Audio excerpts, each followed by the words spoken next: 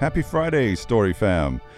Hey, I hope you've had a great week. I really have. I've been riding high ever since last Sunday when, after 210 days of online-only worship, we finally had people, real people, back in the house, in the building, worshiping God together in person once again. And it was so encouraging to see everybody again. And I want to thank everybody that came. I know, however, that it's not time for everybody yet. And so that's perfectly understandable. If you're in one of the at-risk categories for COVID-19, I want to encourage you to continue enjoying the Story's online services for now. But if you're not high risk for COVID and you'd like to experience the Story in person once again, I've got a little bit more good news for you this week, because in addition to our 9:45 and 11:05 services, we're opening up the early service, which has been at 8:45. Now it's moving up to 8:30. So you've really got to be committed to Jesus to get there, to get here on time. 8:30 on Sunday morning. I want you to keep two things in mind about that. Not only the time change, not 8:45, it's 8:30. Because we need that extra 15 minutes to sanitize the room before the next service starts. But also, if you want to come to the 8:30 service, you don't have to RSVP online. You don't have to pre-register. That's pretty cool. So you can just show up and worship. We're kind of banking on the possibility that not a lot of people are going to show up for the 8:30 service. Who knows what will happen? But for now, you don't have to pre-register to just show up this Sunday, 8:30.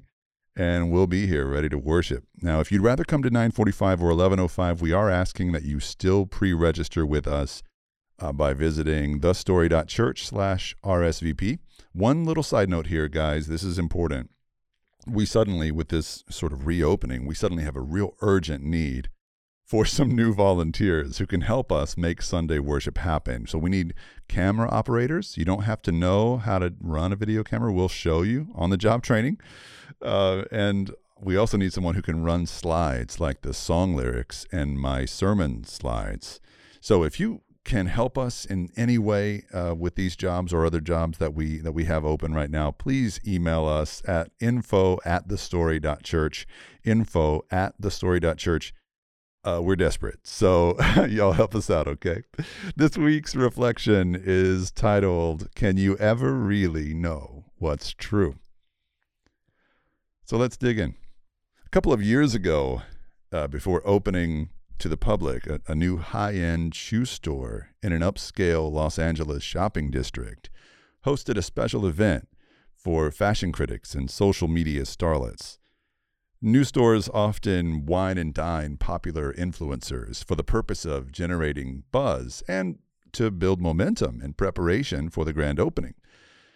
The host of this particular swanky soiree was none other than Bruno Palessi, an up-and-coming designer whose stunning stiletto heels had been all the rage on Instagram in the months prior to the event.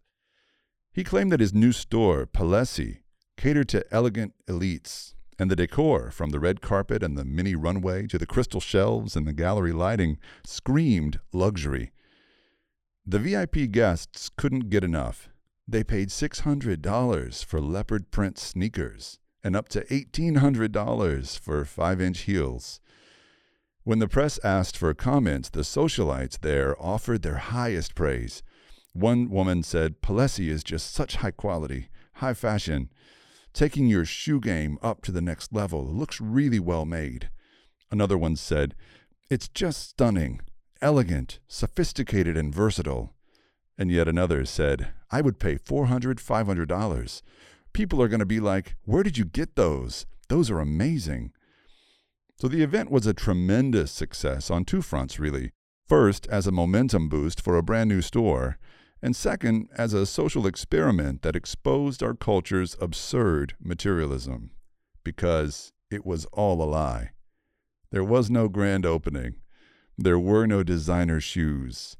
The VIP influencers were real, but they weren't there to see the new Palessi store that they'd heard about on Instagram, because Bruno Palessi doesn't have an Instagram, because Bruno Palessi doesn't exist, and neither does his store. Those shoes they loved were anything but high-end. They were from Payless Shoe Source.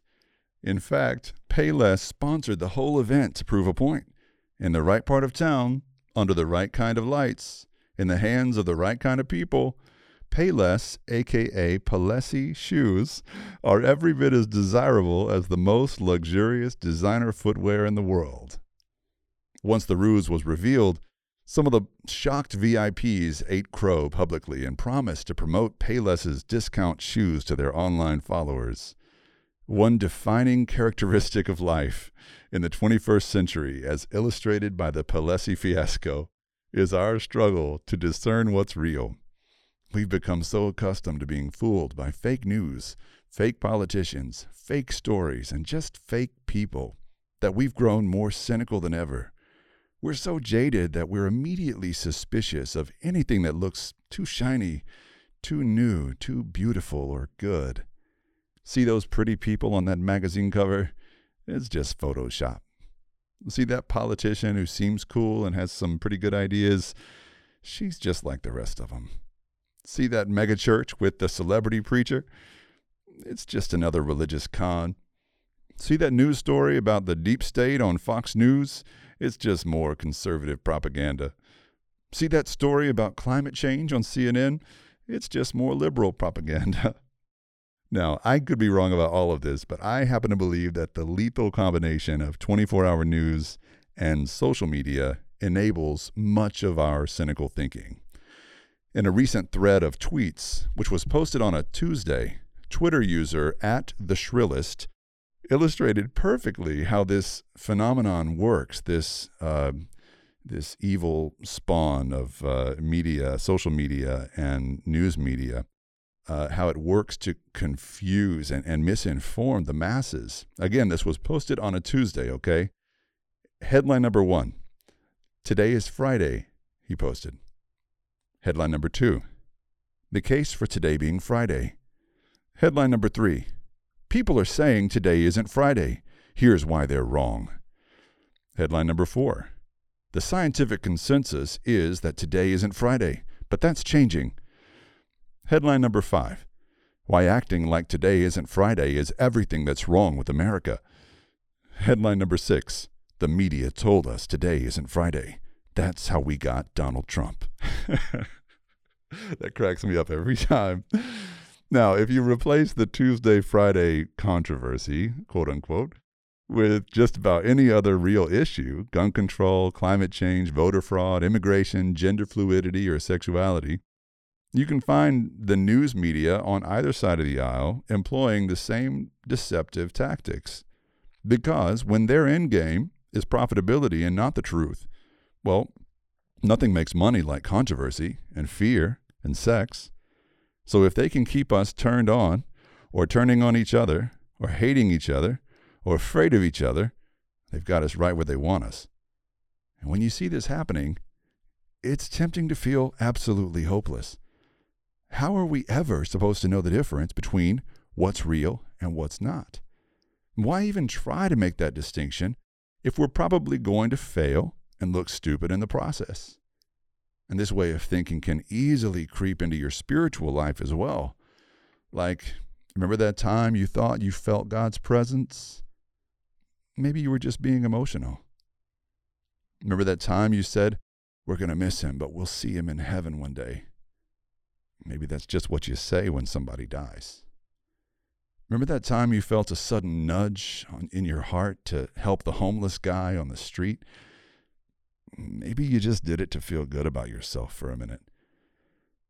When it comes down to you and God, how do you know what's real and what's not?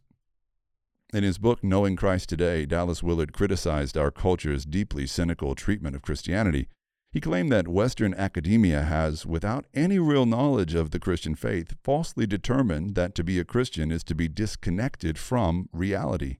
And this is the quote from his book. That approach is often combined today with the thought that the basic teachings of Christianity, the existence of a personal God, his intervention and direction in human affairs, the spiritual nature of human beings, the fundamental reliability of the Bible, and the central teachings of the church have been discovered to be false or without credible evidence. In short, Christianity has been found out, and it is at best only a set of humanely contrived myths and traditions, if not an outright fraud. So to be clear, that's what Willard is saying academia has said or decided about Christianity.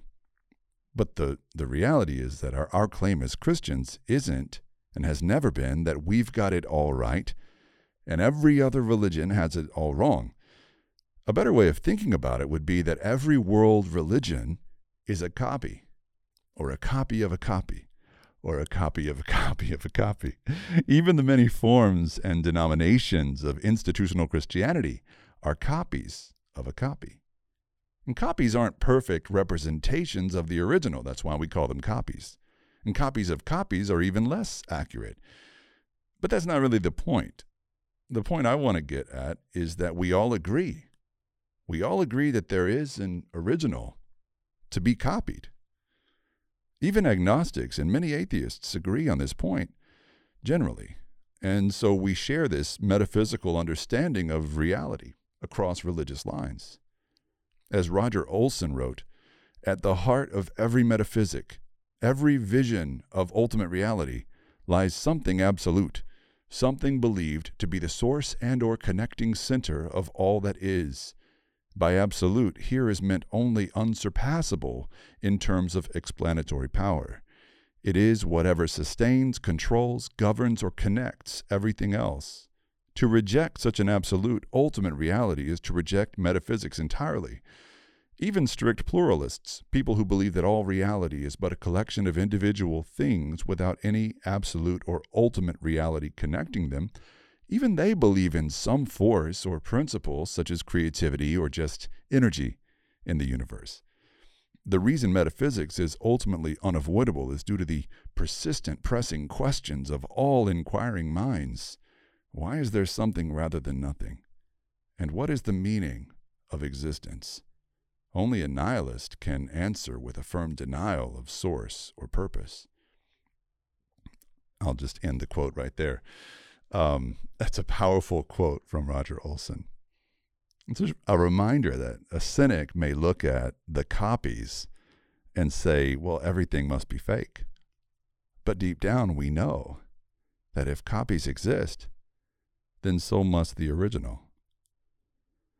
It occurs to me that so much about this year just feels fake and unreliable. It's so hard right now to know what's real and what's not. But what if, hidden deep underneath all our superficialities and all our misunderstandings, there is something and someone worthy of our trust? For Christians, that's Jesus. In 2 Corinthians chapter 4, verse 6, Paul wrote, "For it is the God who said, 'Let light shine out of darkness,' who has shone in our hearts to give the light of the knowledge of the glory of God in the face of Jesus Christ." Amen. I hope you all have a great weekend, and I'll see you this Sunday, either in person at 8:30, 9:45, or 11:05, or online at all those same worship times. I love you all so much. Thanks for being a part of Friday Grace and Truth today. Bye, everybody.